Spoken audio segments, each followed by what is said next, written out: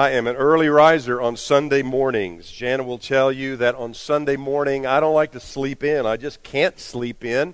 And so I'm typically at the building very early on Sunday mornings. A lot of times I'm here by, about 6:30. And I just like to pray about the day. I like to look over my notes. I like to make sure everything is in hand before I stand to preach. And so it was probably about 6 weeks ago. I was here early, and I get a text. And I open the text, and it's from Dave Clayton. I don't know Dave Clayton that well, but I do know him. Dave preaches for a large church in Nashville.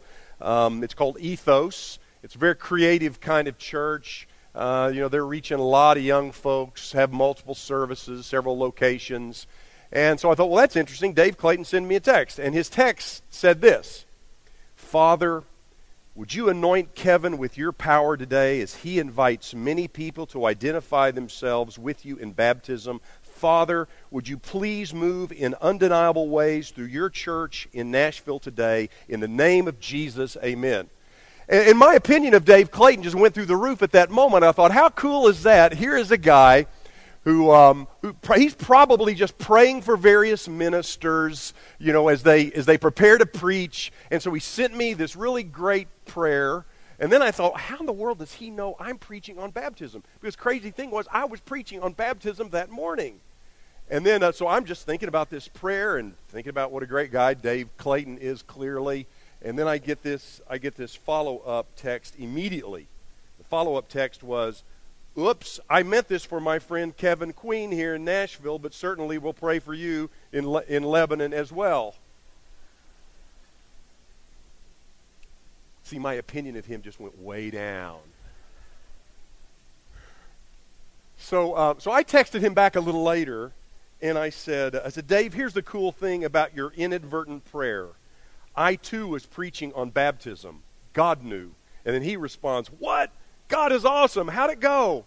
And I said, great. No baptisms this morning, but at least 2 will be baptized this week that I know of. And that's true.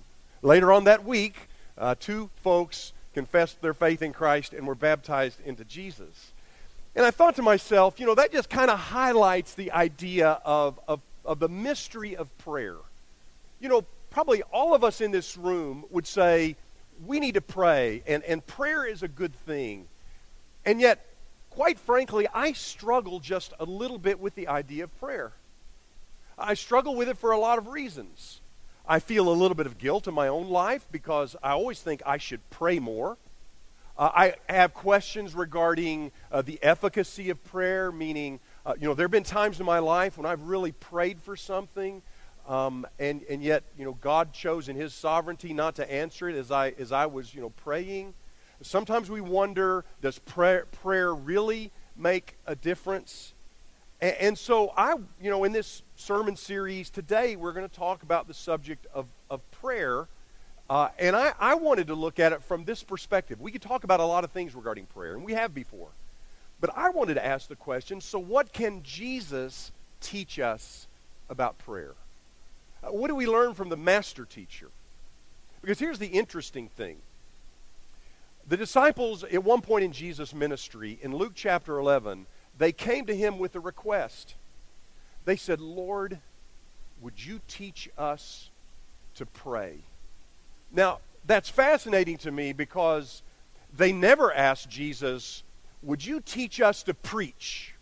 They never came to Jesus and said, Lord, would you teach us to witness? They never came to the Lord and said, Lord, would you teach us to be great leaders? I mean, you're an awesome leader. We see that in you.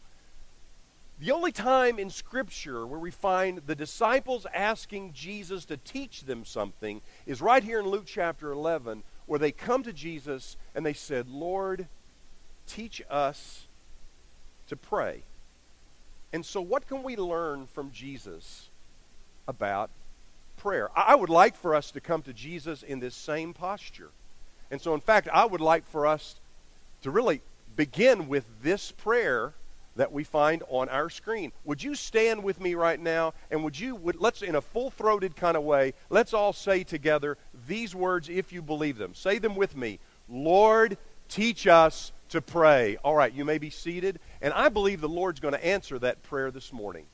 I believe the Lord is going to teach us, show us some things maybe we hadn't thought of regarding prayer. I'd like to suggest to you, first of all, this morning, right out of the gate, that prayer, it shows our utter dependence on God. We could also say it like this: a lack of prayer shows how we depend on ourselves. Now, this week, as I was preparing for this sermon, I came across some material that Steve Abbott wrote that I find very, very helpful, and the big ideas in this sermon really come from him. And that's really the first idea. When we think about prayer and what Jesus can teach us about prayer, we understand it shows our utter dependence on God. Now, the fascinating thing about Luke's gospel was that Luke has a very strong interest in showing the prayer life of Jesus. I don't know if you've ever paid much attention to what we learn about Jesus' prayer life in Luke, but we find a lot of passages of Scripture that point to his prayer life. And so, for instance, following Jesus' baptism in Luke chapter 3. Now, most of the other gospel writers, they show Jesus' baptism, or at least they allude to it. John alludes to it. The other two gospel writers, they picture Jesus' baptism. But it's only Luke that says this in Luke chapter 3 and verse 21. When all the people were being baptized, Jesus was baptized too. And then it says, and as he was praying, heaven was opened. So the first time we see something about Jesus' prayer life is at his baptism. He's baptized, and then it says heaven is open. Second time we learn about Jesus' prayer life is in Luke chapter 5. Luke chapter 5 and down in verse 16, where we just have this statement. It says, but Jesus often withdrew to lonely places and prayed. He did that often. That was a part of his rhythm of life. Another place is in Luke chapter 6 and verse 12. Now, by the time we get to Luke chapter 6, Jesus is about ready to choose his apostles. And before he makes that important choice, he doesn't just, choose 12 guys that he likes or choose 12 guys that he has known. What Jesus does in Luke chapter 6 and verse 12, it says this: one of those days, Jesus went out to a mountainside to pray and spent the night praying to God. Before Jesus made the decision with regard to who he would choose to be apostles, he spent all night praying to God. The next time we see prayer in Jesus' ministry is in Luke chapter 9, down in verse 18. Luke 9, 18. And this is that moment in the ministry of Jesus when he asks Peter, who do people say that I am? And Peter in time makes this great confession, you are the Christ, the Son of the living God. But verse 18, right before that moment, it says, once when Jesus was praying in private and his disciples were with him, he asked them, who do the crowd say that I am? So again, we see Jesus now. He's with the disciples, and they're praying in private. Also in that same chapter, down in verse 28, it says, Jesus took Peter, James, and John with him up on a mountain. He had this transfiguration moment. He pulled back his humanity, and for a moment they were given a glimpse of the divinity of Jesus.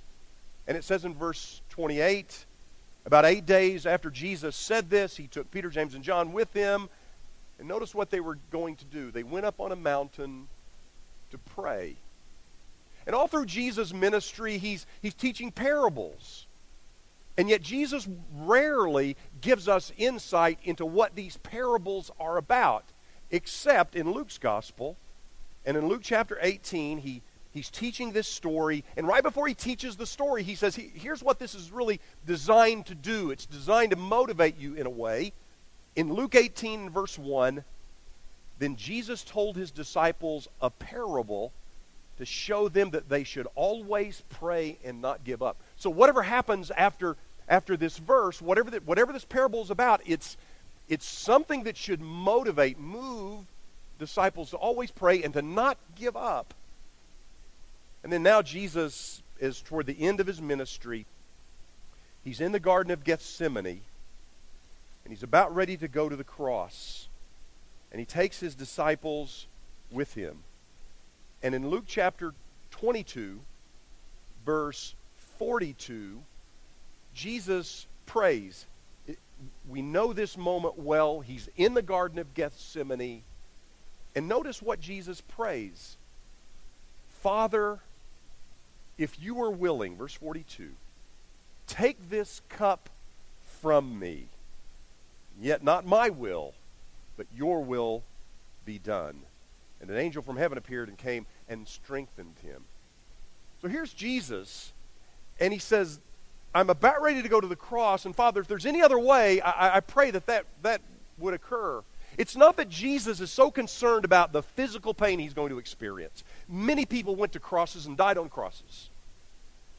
But Jesus' death on the cross was utterly unique, and it was utterly unique in this way. Jesus is the only person to die on a cross that was experiencing the pain of separation from God, the pain of experiencing our sin, my sin, your sin. All of our sin was placed on him. 2 Corinthians 5:21 said, he who had no sin became sin for us, so that we might become children of God. So what he was experiencing was utterly unique. And he said, Father, if there's any other way, let this cup pass. But notice his attitude. But not my will, your will be done. Luke pays special attention to the prayer life of Jesus. Now here's the question I want to raise. Why was Jesus always praying? Or maybe we could ask the question like this. What did Jesus do on his own apart from prayer? And the answer is nothing. He was dependent on his Father. Listen to what Jesus said about himself in John's Gospel. In John chapter 5, verse 19, he said, the Son can do nothing by himself. He can only do what he sees his Father doing. And then down in verse 30, by myself I can do nothing. If this is true of God come in the flesh, how much more do we need God? Prayer, you see, it shows our utter dependence on God. And here's the fascinating thing. Not only did Jesus model this in his life, his dependence on God, but by the time the church is birthed in the book of Acts, we see the same thing in the life of the church. So by the time we come to Acts chapter 1, by this time Judas has betrayed the Lord and they need to replace Judas. They eventually replace him with Matthias. And what are the people of God doing in Acts 1 verse 14? They come together, they're joining together constantly, it says, constantly in prayer. And so in Acts chapter 4, when Peter was in prison, Acts 12 actually, when Peter was in prison, you know what the people of God do? They gather together to pray. When they needed additional elders, you know what they did? In Acts chapter 14, the church came together and prayed and fasted. Prayer shows our utter dependence on God. And so here's a question that I want to ask you this morning. Is prayer for you optional or essential? And so think about areas in our life that we struggle with. Okay, so think about your parenting. You approach parenting from your own perspective, your own wisdom, your own ideas, or are you the kind of parent that's praying for your kids, asking God to fill you with wisdom?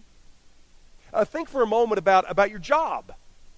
You know, if we're not careful, we have this dichotomy. We say, well, then, there's spiritual and the secular, and, I think about God on Sunday, but, Monday it's all about my work. How much do you depend on God regarding prayer with regard to your work? Or what about your marriage? Is prayer essential or is it optional? Are you praying for your spouse and with your spouse? Are you praying, God, would you make me the kind of man I need to be who will love my wife as Christ loved the church? Prayer says to God, we're utterly dependent on you. That's what we learned first from Jesus, but we learned something else. So right after the disciples come to Jesus and say, Lord, teach us to pray, well, here's what Jesus says. He says, this is in Luke 11 now. He says, Father, hallowed be your name. The first word of that prayer is very, very significant, because it suggests something about a relationship. Father, hallowed be your name. Here's something else I think we learn from Jesus about prayer, and that is the primary purpose of prayer is to deepen and nurture that relationship. Now, many of us grow up thinking that prayer is about asking God for things. God, help me with this. God, give me this. God, protect me from this. Or maybe we think prayer is about asking God for things on other people's behalf. Lord, protect my kids. Lord, help my children. Lord, help my wife. Lord, be with my grandmother. Oh, Father, don't let her die. Be with her as she goes into the surgery. And so this may be one of the primary reasons why we don't pray as much, or maybe even why we've stopped praying altogether. If prayer is merely asking for what we want and you don't get what you want, then why should we pray at all? Now, all of us could think of times when we prayed for something and God didn't answer it. At least He didn't answer it as we wished for Him to answer it. I mean, I'm thinking right now, it's been now 13 years ago. Yeah, 13 years ago when my first wife was diagnosed with cancer. And immediately, people all over the country began praying for her. My brother-in-law, Scott, had this wonderful idea. That was back when people still had pagers. I know we don't have pagers now, but he got a pager for us. And we gave out that number, the number to the pager, and we asked people to pray. And after they prayed, we asked them to type in the number on the pager. So we had this pager, and that pager was literally going off all the time. And we would look, and we would see a number. We didn't always know the numbers, but we could tell by the area codes. So we were living in New Mexico, and the area code there was 505. And anytime that pager would go off and it was a 505 area code, we thought, somebody in New Mexico is praying for her. God bless them. And then it would go off, it would be a 615, and we would say, somebody in Tennessee is praying for them. Or 618, somebody in southern Illinois, where my folks were from, is praying for her, praying for us. And it would go off all the time. And I can tell you how there were moments when she was ill. There were moments when it was almost more than we could bear, and she was very, very sick. And that pager would go off just at the right time.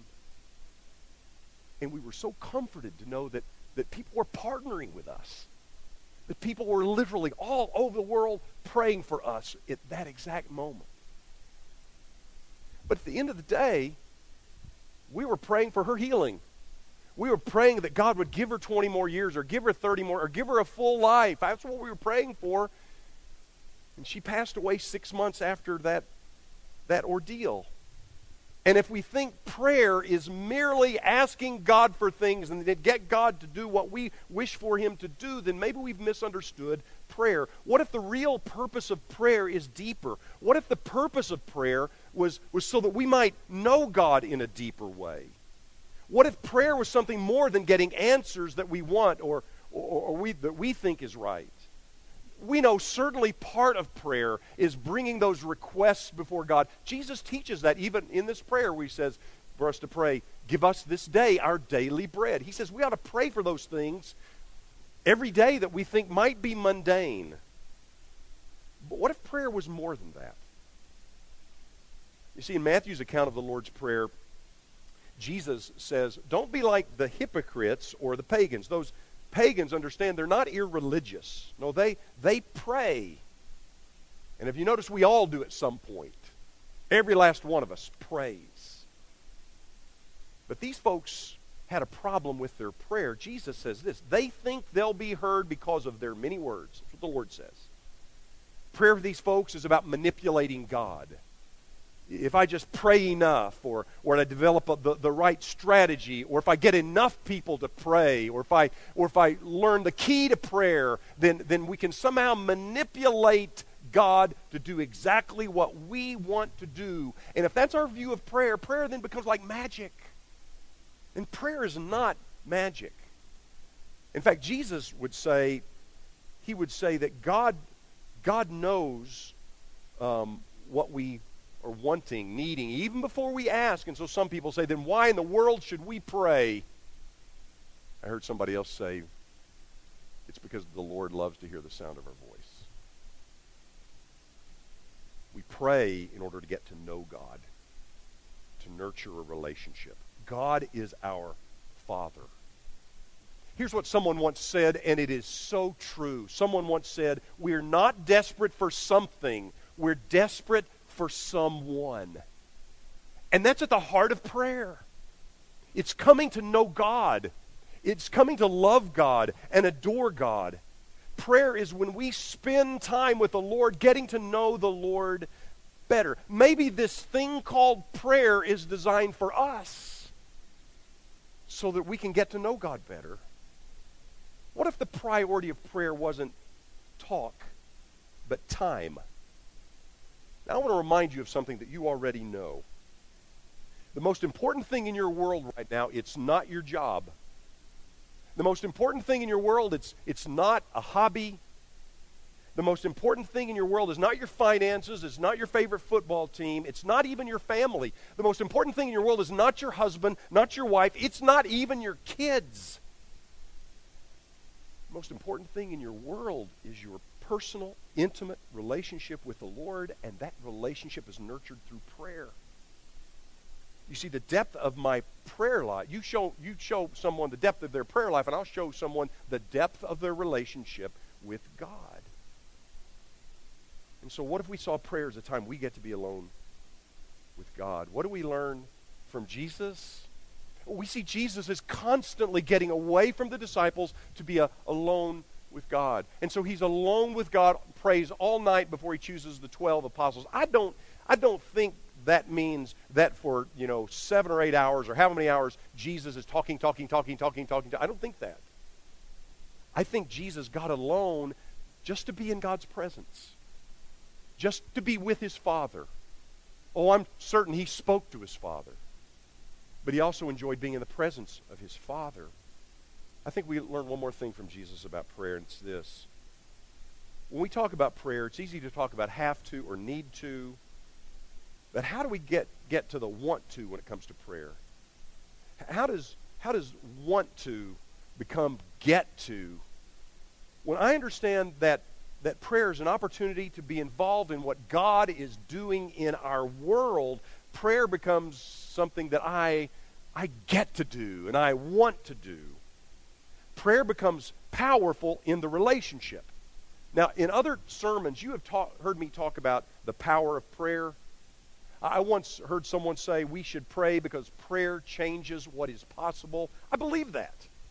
I believe you read through the letters of Paul, and Paul had this sense that doors would remain closed had he not and others prayed for them to open. Paul had this sense that the message he was preaching would fall flat if it were not for people who were praying.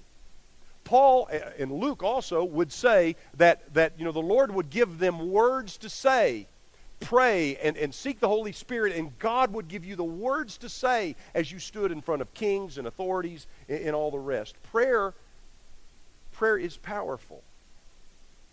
My goal in this sermon today is to help all of us see that prayer is a way to connect with the God of the universe. But here's the truth.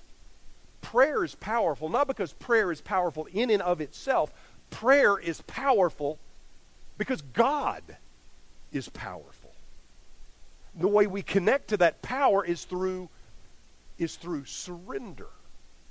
Surrender is seen in the attitude of Jesus himself when he's in the Garden of Gethsemane.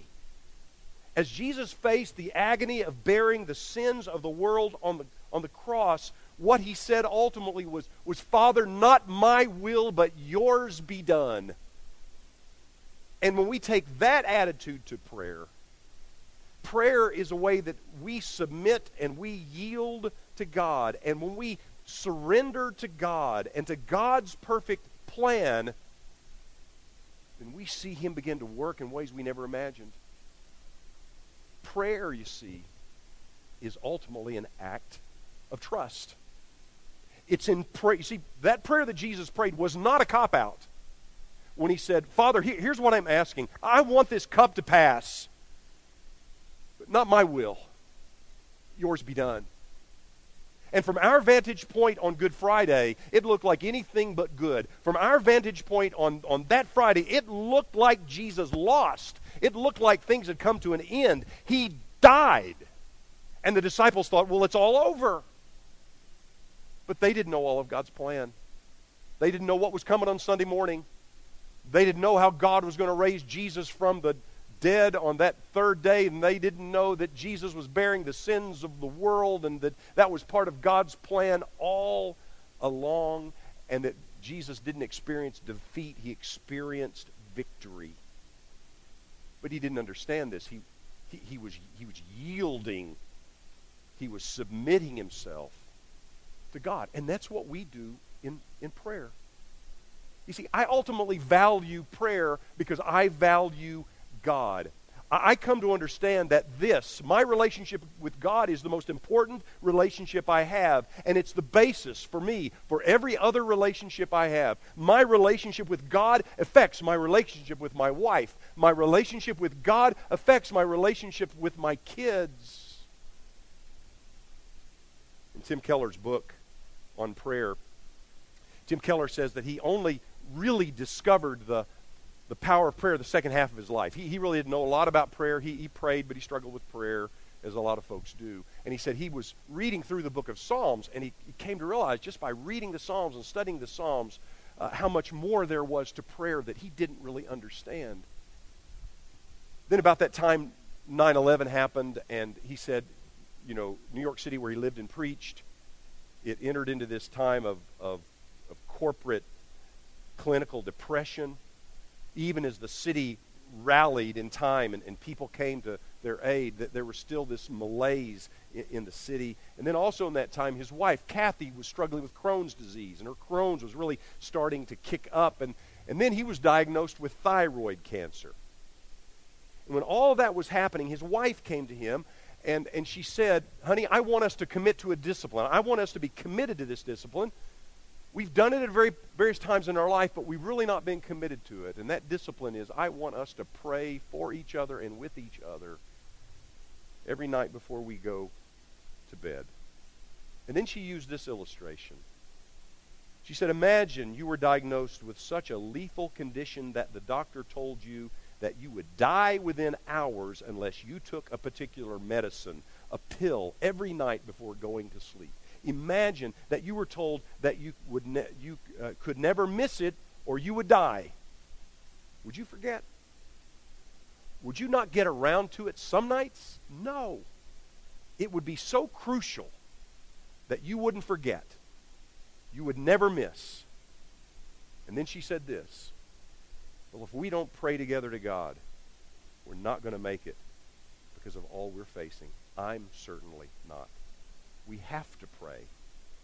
We can't let it slip from our minds.